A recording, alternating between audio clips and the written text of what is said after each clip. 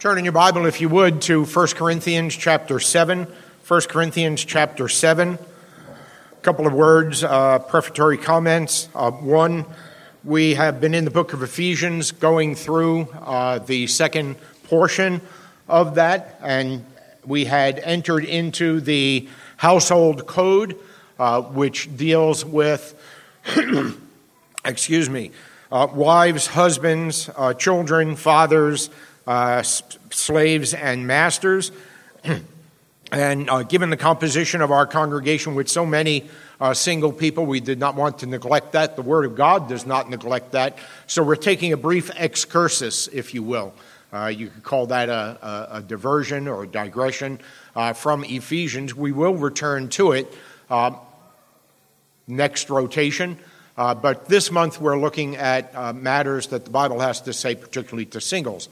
Now, one other comment, realize that not everybody here is single, and we have people in the state of singleness in various stages. There are people that have never been married, not yet married. There are people that have been married. There are people that are widows. There are people that in various stages. So what I have to say applies to all of that. But if you are married, there's very little, if anything, that I have to say today which would not also apply to you. So please don't check out and think that, well, this is for somebody else, all right? That's always a dangerous mistake to make when the Word of God is being preached. Give your attention to hearing and heeding what Jesus Christ has to say to you today. So prior to reading the Scripture, let's ask for God to bless the hearing of His Word with a brief word of prayer. Lord God and Heavenly Father, we come to your word, acknowledging that it is living and active and sharper than two-edged sword. We also realize that in it you have given us all things necessary for life and godliness, no matter what stage of life that may be.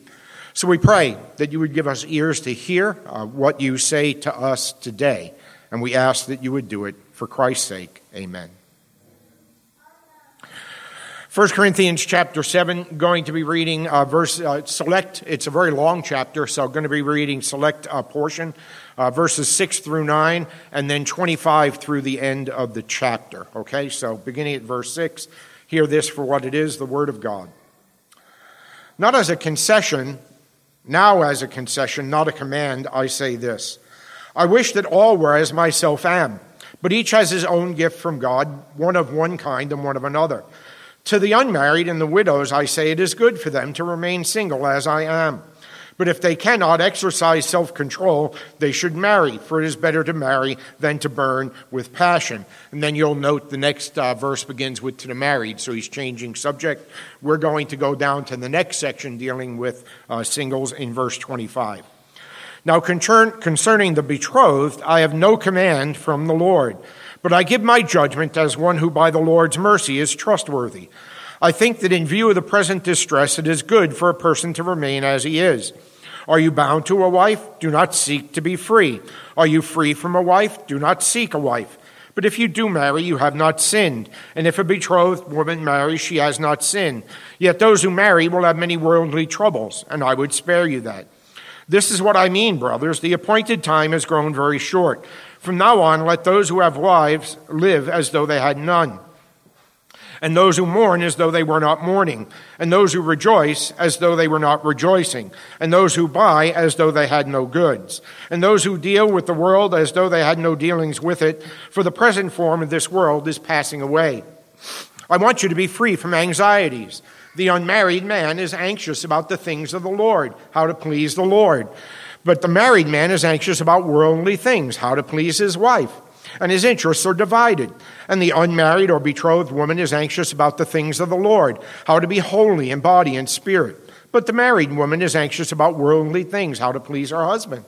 I say this for your own benefit, not to lay any restraint upon you, but to promote good order and secure your undivided devotion to the Lord.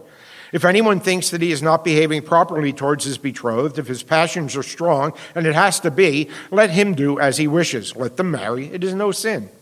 But whoever is firmly established in his heart, being under no necessity, but having his desire under control, and has determined this in his heart, to keep her as his betrothed, he will do well.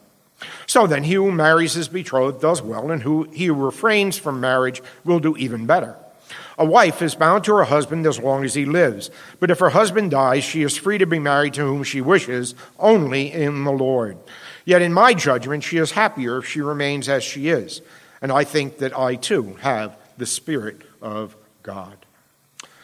All right, we began to look at this last week. We want to continue today, and a couple of introductory questions. How ought you to think about singleness? Whether you're single or married, that question should be answered by you. How are you to think about singleness? If you are single, in whatever state, how are you to live as a single? Well, thank God that you are not left in the dark, nor are you left in despair. Paul was single, and he wrote the longest passage in the Bible about singleness. And therefore, here we find divine direction and God-given guidance for singleness. I'd like you to note at the outset, though, that the gospel frames this teaching, all right? So the teaching is directed to Christians. It's directed to those who are Christian. Look at chapter 6 and verse... chapter 6 and verse 20. For you were bought with a price, so glorify God in your body. And then chapter 7, verse 23. You were bought with a price, do not become bondservants of men. This frames the entire discussion, if you will, all right? The gospel frames this discussion. That is, and more to say about this in a few moments, but simply that you have been bought with a price, all right? And that is that you now belong to the Lord Jesus Christ, who has purchased you with his own precious blood. And the demonstration of his love for you by the sacrifice of himself in your place as a substitute and sacrifice for your sin, all right, indicates the depth of his love. So the gospel, as an indication of God's love for you, frames this discussion of singleness, that one ought to think about it in that context, all right? So, two things this morning. First of all, some teaching on singleness, and then secondly, some truths for singleness. That's the first thing. We'll come back to that in a moment. If you were paying attention to the reading of God's Word as I read it, you would note that Paul numerous times here says that it's good to be single. It's good to be single. All right? Look at verse 1, all right? It is good for a man not to have sexual relations with a woman, that is, to be married and have sex, right? All right? Verse 8, it is good for them to stay unmarried, all right? Verse 11, to the unmarried and widows, verse 8, it's good. Verse 11, she should remain unmarried, right? Verse 26, because of the present crisis, I think it's good for you to remain as you are, that is, single. Are you unmarried? Verse 27, don't look for a wife, all right? Verse 28, if you do marry, you haven't sinned. If a virgin marries, she hasn't sinned. But those who marry will face many troubles in this life, and I want to spare you this, all right? Paul says if you're single, you'll face fewer troubles in life. And anybody that's married will tell you. Despite the blessings of marriage, when you put two sinners together, you're going to get sparks, all right? And if any married couple tells you they never fight, they're either lying or they're dead. All right? That's just the fact. All right? Now, pay particular attention to this passage. I do want to address this by way of digression to married couples. Paul says if you get married, you're going to face many troubles in this life. All right? And every married couple fights. All right? You got to be ready for that. Don't have rose-colored glasses or be Pollyanna-ish about getting married. All right? I had somebody come to me, I'll tell you a story. Somebody come to me in Michigan. They had been married, I think they had 6 or 8 kids, I forget. They came to me on a Saturday morning, told me they were leaving. It was a wife. They were leaving their husband. I said, why are you leaving? She told me the reasons. I said, how long has this been going on? They said, since before we got married. Now, there's 6, 8 kids. They had probably married 10, 15, maybe even 20 years, I forget. I said, did you ever talk to somebody about this? Did you ever talk to a counselor? Did you ever talk to an elder, a pastor, your father, your mother? And did you ever talk to anybody about this? No. I was astounded. Why didn't you ever talk to anybody about this? We didn't want anybody to know we had troubles. I opened to this text. I said, I don't have to know your personal history to know. You get married, you're going to have troubles. Paul says it right there. So if you're married, there are times when those troubles get to the point where you need an objective third party. You can't resolve it yourself, right? You should be able to, but not everybody can. It gets to that point where you need some help. Don't be afraid to ask for help. Don't make the mistake of that woman and say, I don't want anybody to know. You're married, I know you got troubles, because I'm married, and we fight, all right? So let's just be honest here, all right? All right, back to the text. All right, singles have fewer concerns. Verse 32, I'd like you to be free from concern. You can more single-mindedly focus on pleasing the Lord. Verses 32, 33, 34. Single woman can more single-mindedly focus on pleasing the Lord. Verse 34. Singles have undivided devotion to the Lord. Verse 35. For all these reasons, Paul says it's good to be single. All right? Very important to note that. Secondly, look at verse 8. To the unmarried and the widows, I say it's good for them to remain single as I am. Being single is good and it's honorable. There ought to be no stigma attached to someone who is single, male or female, all right? There ought to be no talk about old maids, all right? Old bachelors, right? No negative connotation attached to being single at whatever state it is. And certainly, if Paul says it's good, then singles are not second class in the church. There are no second-class Christians. You're either a Christian or you're not. And if you're a Christian, you're a member of the church, a member of God's family, beloved by Jesus Christ, bought with a price, not second class. All right? And you're not inferior. You're not broken. It's good, Paul says, to be single. All right? And it's even preferable at times. Apparently, that's what Paul is addressing here because of the present crisis. Some discussion, debate, what that is. Could be the encroaching of the new age into or the age to come into the present age. Don't want to get too highfalutin here. But certainly in verse 7, verse 26, 27, verse 38, and 40, Paul says it's actually preferable to be single. All right?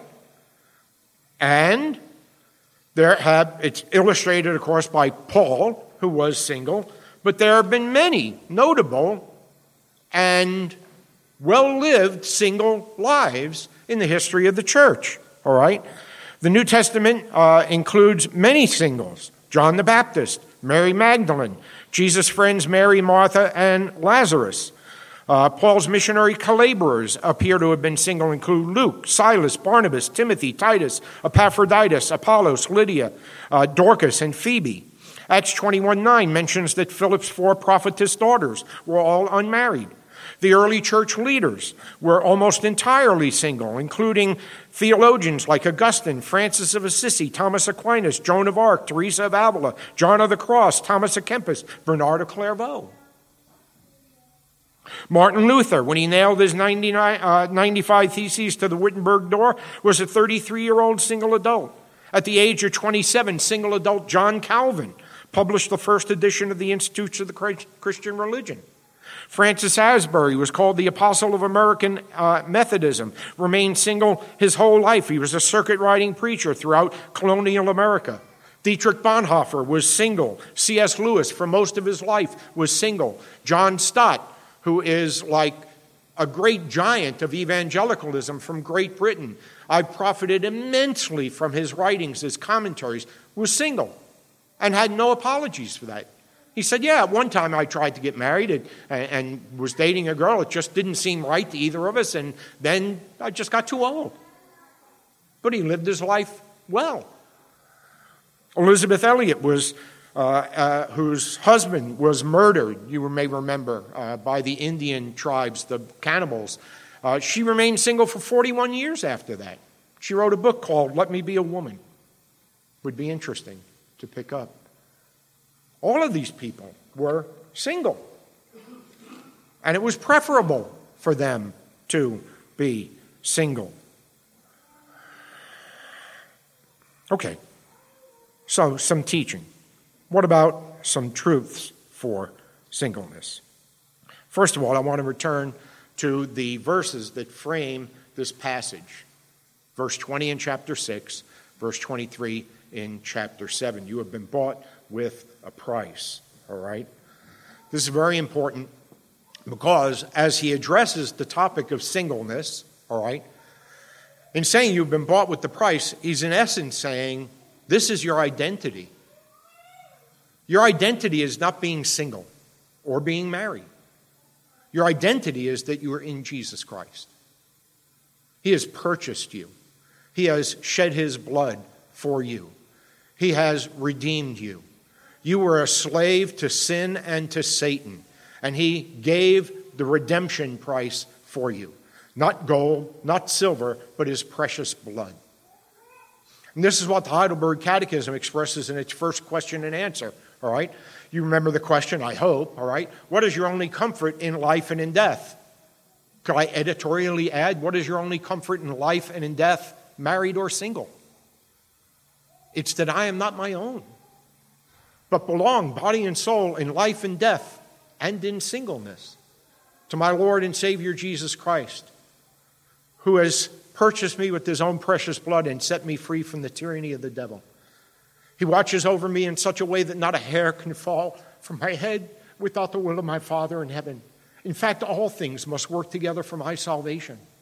Because he loves me, he assures me of eternal life. Because I belong to him, he assures me of eternal life and makes me wholeheartedly willing and ready from now on to live for him. Your identity is that you are in Christ. Don't let singleness or marriedness be your identity, all right? You're in Christ. It's union with Christ that is the most important thing. And that's what Paul is getting at here, all right? Carolyn McCulley, who's Maychelle Pinto's, one of Maychelle Pinto's favorite authors, she writes in an article called Sex and the Single Woman. It's in a book by John Piper, Sex and the Supremacy of Christ. If you think Christians are prudes, there's a whole book about sex, right? So anyway, Carolyn McCulley writes this. We're single because that's God's will for us right now. Is that discouraging to hear? It shouldn't be. That's when we need to remember that our most important identity is not being single. It's being saved. God has done for us something far more important than getting us to the wedding altar. Your greatest need is not a spouse. Your greatest need is to be delivered from the wrath of God. And that has already been accomplished for you through the death and resurrection of Christ. So why doubt that God will provide a much, much lesser need?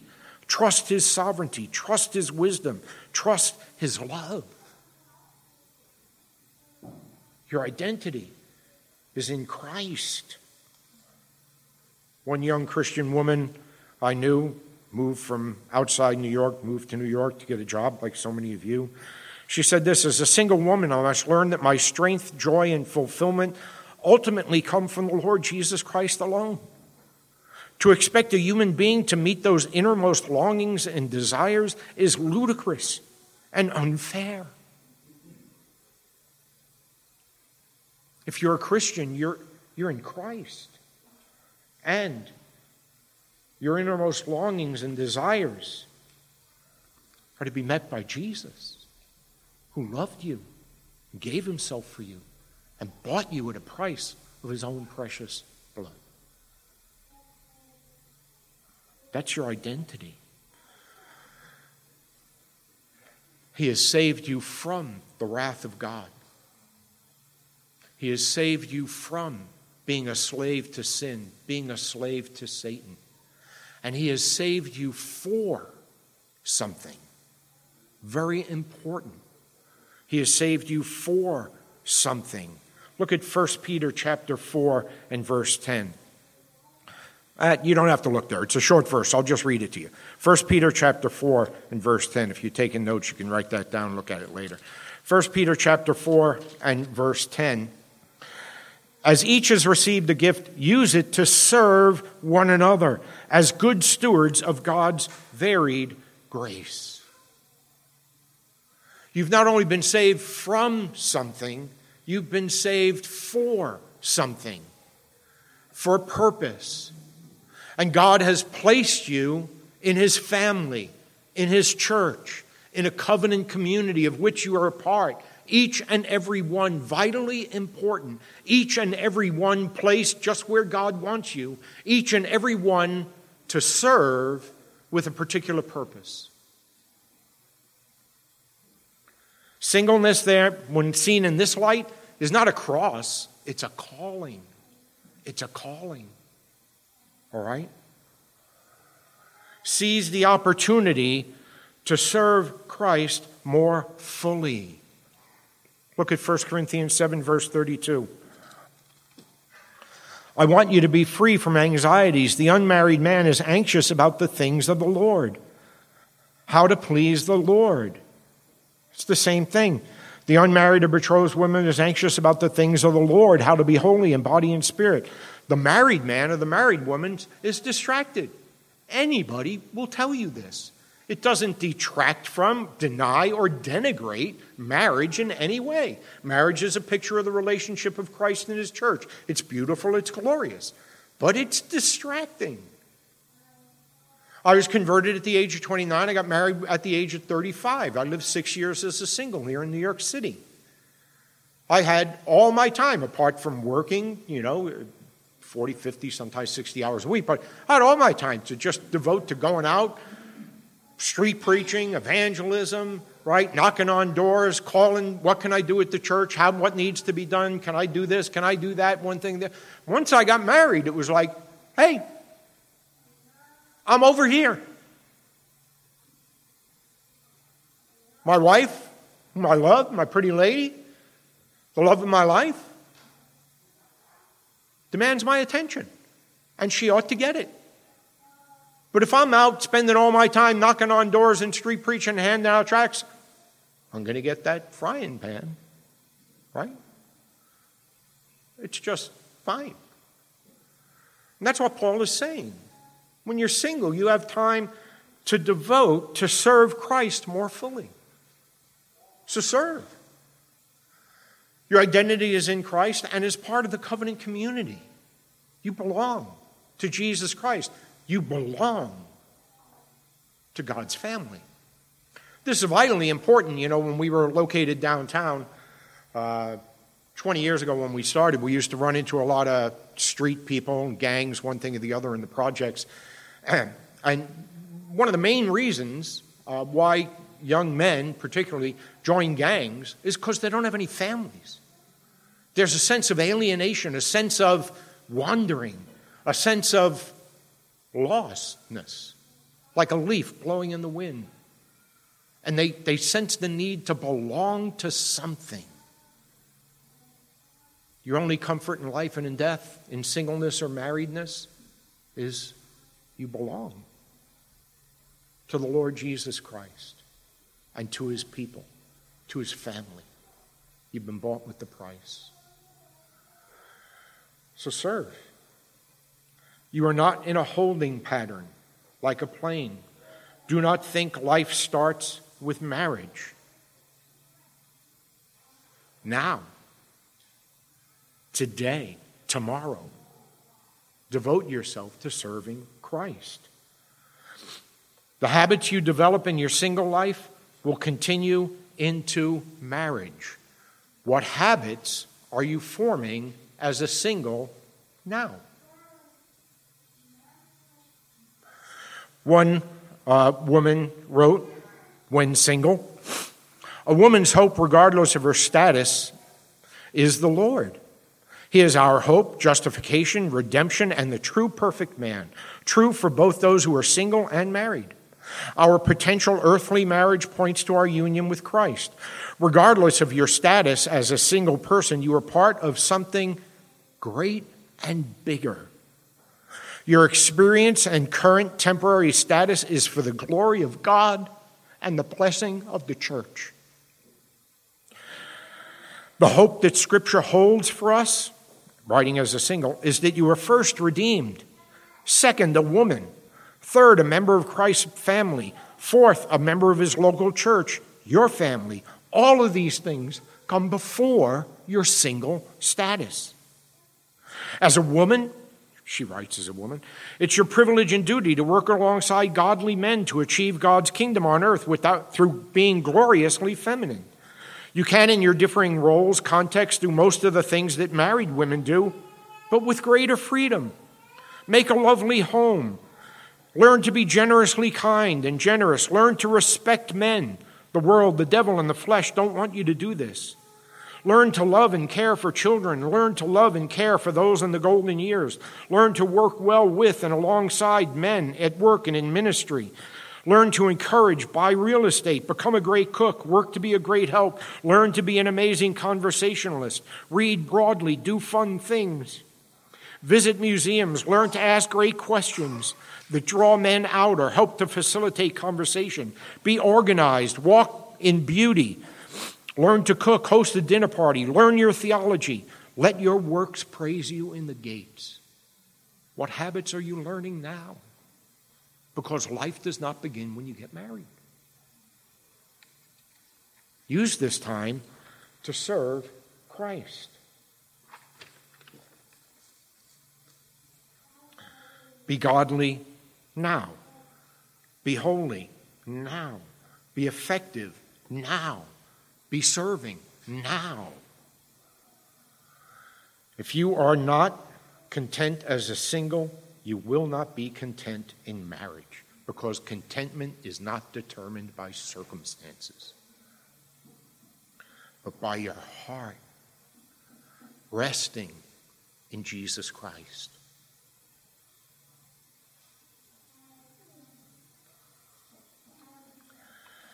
Richard Baxter, again, in Carolyn McCulley quotes her. Did I miss a quote here? I think I did. Nope, I did. Look at Proverbs 31. Yeah, we got time. Look at Proverbs 31. Now, this is a very interesting passage. A lot of people don't like it because they think they have to attain to the ideal woman. It's ideal in the sense that it's exemplary. It's not that one person is to manifest all of the qualities of the Proverbs 31 woman. It's that she is the ideal woman. Now, pay particular attention here. Look at the beginning of Proverbs 31. This is often overlooked, and we quickly go right to the woman's qualities. But verse 1, the words of King Lemuel, an oracle that his mother taught him. In other words, Proverbs 31 isn't written to a woman.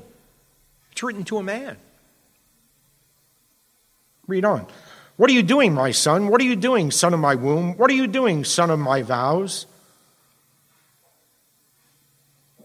Are you a Proverbs 31 man?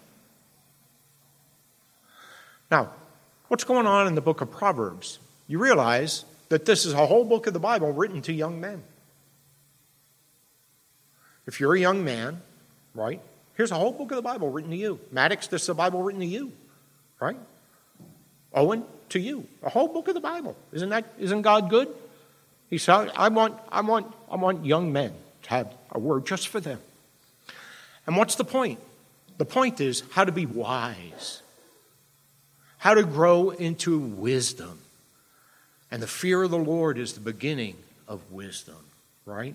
And the whole book of Proverbs is instruction to young men, by inference young women, right, on how to be wise, how to live in the fear of the Lord. And when we get to Proverbs 31, we have the ideal woman posed to the son. I submit to you that what we're seeing is the ideal marriage. And the ideal marriage is Christ and his bride, the church. All right. Chew on that for a few thousand years. You can talk to me about it another time. Let's come back to Proverbs 31. All right? What's it have to say here? All right? The Proverbs 31 woman this also is Carolyn McCulley, same article, Sex and the Single Woman, Sex and the Supremacy of Christ. Proverbs 31 woman is a savvy businesswoman with financial assets. She's an encouraging and enterprising wife. She's an affectionate mother. She's a gourmet cook. She's an artful homemaker. She speaks with wisdom and cheerfully trusts the Lord for her future. Verses 14, 15. I'm not going to read the verses. You can look at them. We see that they're to cultivate a love for the home, even when they're not there very often, because Scripture emphasizes the priority of hospitality. We should see our homes as a place for evangelism to the lost and service to the saints. We don't have to be married to own a home, china, or furniture. We don't have to be married to have house guests, at least most of them. We do have to be intentional about being home and cultivating domestic skills. Our model is Lydia, who was a successful single businesswoman in Philippi, and yet who was ready to extend hospitality to Paul upon her conversion. From verses 16 through 19, we have an example of how to wisely steward finances, professional skills, time, and training. If the Lord brings a husband for us, these skills and savings would be a blessing. If not, they'll support us and give us resources to further the gospel and support the local church. From verse 28, we see that we are to be intentional about investing in the next generation. Her children rise up and call her blessed. Are you participating in the work of evangelizing and discipling the next generation? Are you being faithful to love the children who are already in your lives? Elder Santana mentioned the opportunities for service are multiple in this congregation. Are you stepping up to serve? Are you serving? I'm very thankful I can relate to you. We just had new member interviews before welcoming everybody. Many of the people that were interviewed said, I'd like to help with the children. That's exactly what Carolyn McCulley is talking about here. John Stott, who never married, expressed that he was thankful that he has too many people to count around the entire world that he's met on his speaking and writing events that call him Uncle John.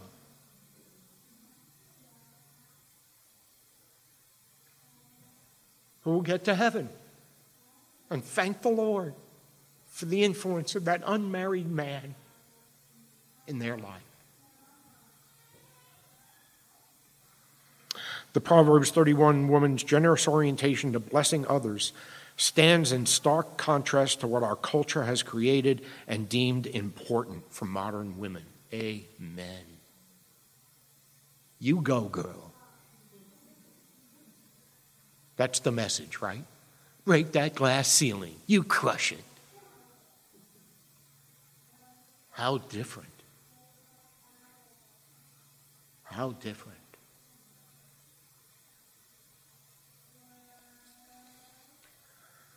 You've been bought with a price. Therefore, glorify God in your singleness.